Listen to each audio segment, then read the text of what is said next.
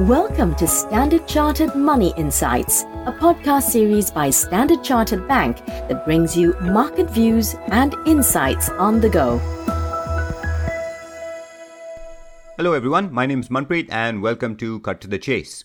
Now, it's a wet morning here in Singapore at the start of what is a brand new week, and of course we hope that comes after what was hopefully a relaxing weekend for many of you. Now, in financial markets, this week is set to start relatively quietly, but there are some key data and events due to the end of the week that we think will be pivotal, and equity markets seem poised at an interesting point from a technical standpoint. So let's jump into the three things we'll be focusing on in the week ahead. Now, first, of course, is US inflation data. The US is set to release CPI inflation data for May on Friday, and the key focus will be whether inflation has or is in the process of peaking. The consensus is looking for no change from last month's 8.3%, with expectations being in a relatively tight range around this. Now, whether we've achieved a peak or not is key because we've seen several Fed policymakers state publicly that whether inflation starts to ease later this year will be one key factor that helps decide whether the Fed starts to slow down the pace of its rate hikes from the 50 basis points expected at the next two meetings. Now, our own view is that inflation should indeed start to slow somewhat later this year, but it's possible we may need to wait till the second half itself before we really start to see that come through in the data.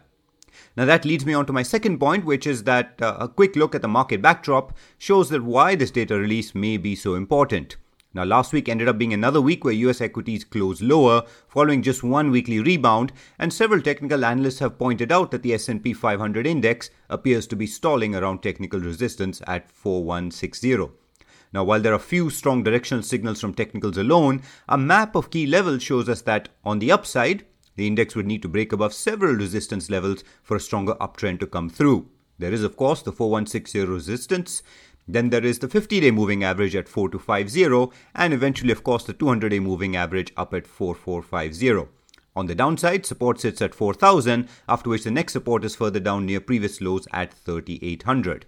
All of this, in our view, suggesting that narrow trading range is possible until we get a strong catalyst from the data. Finally, we'd also focus on several key data releases and events outside the US as well.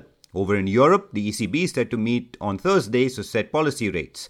While there's no expectation of a rate hike at this meeting, there is likely to be an unusual amount of scrutiny of any signals on the path of policy rates in the second half of this year. Recall that the ECB's chief economist had set expectations at 25 basis point rate hikes at the next two quarterly meetings being the baseline. But markets have started to question whether either of these ends up being 50 basis points in size or whether another rate hike is possible between those quarters. As we've said before, rising rate expectations could be one positive factor for the euro, at least in the short term. And here in Asia, India's central bank meets on Wednesday, and consensus here is looking for a 40 basis point rate hike. China also releases inflation data on Friday, where the focus though is likely to be on producer prices for any signal it may provide on supply chain pressures.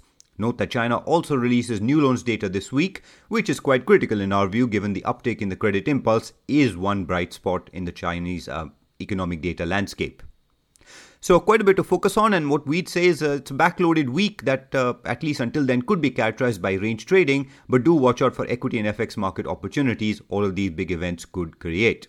We'll take a pause there. As always, if you enjoy this podcast, please don't forget to rate and like it. Thanks for listening and wish you a happy trading day ahead. Thank you for listening to Standard Chartered Money Insights, a podcast series by Standard Chartered Bank. For more details on the latest market insights, subscribe to Standard Chartered Money Insights.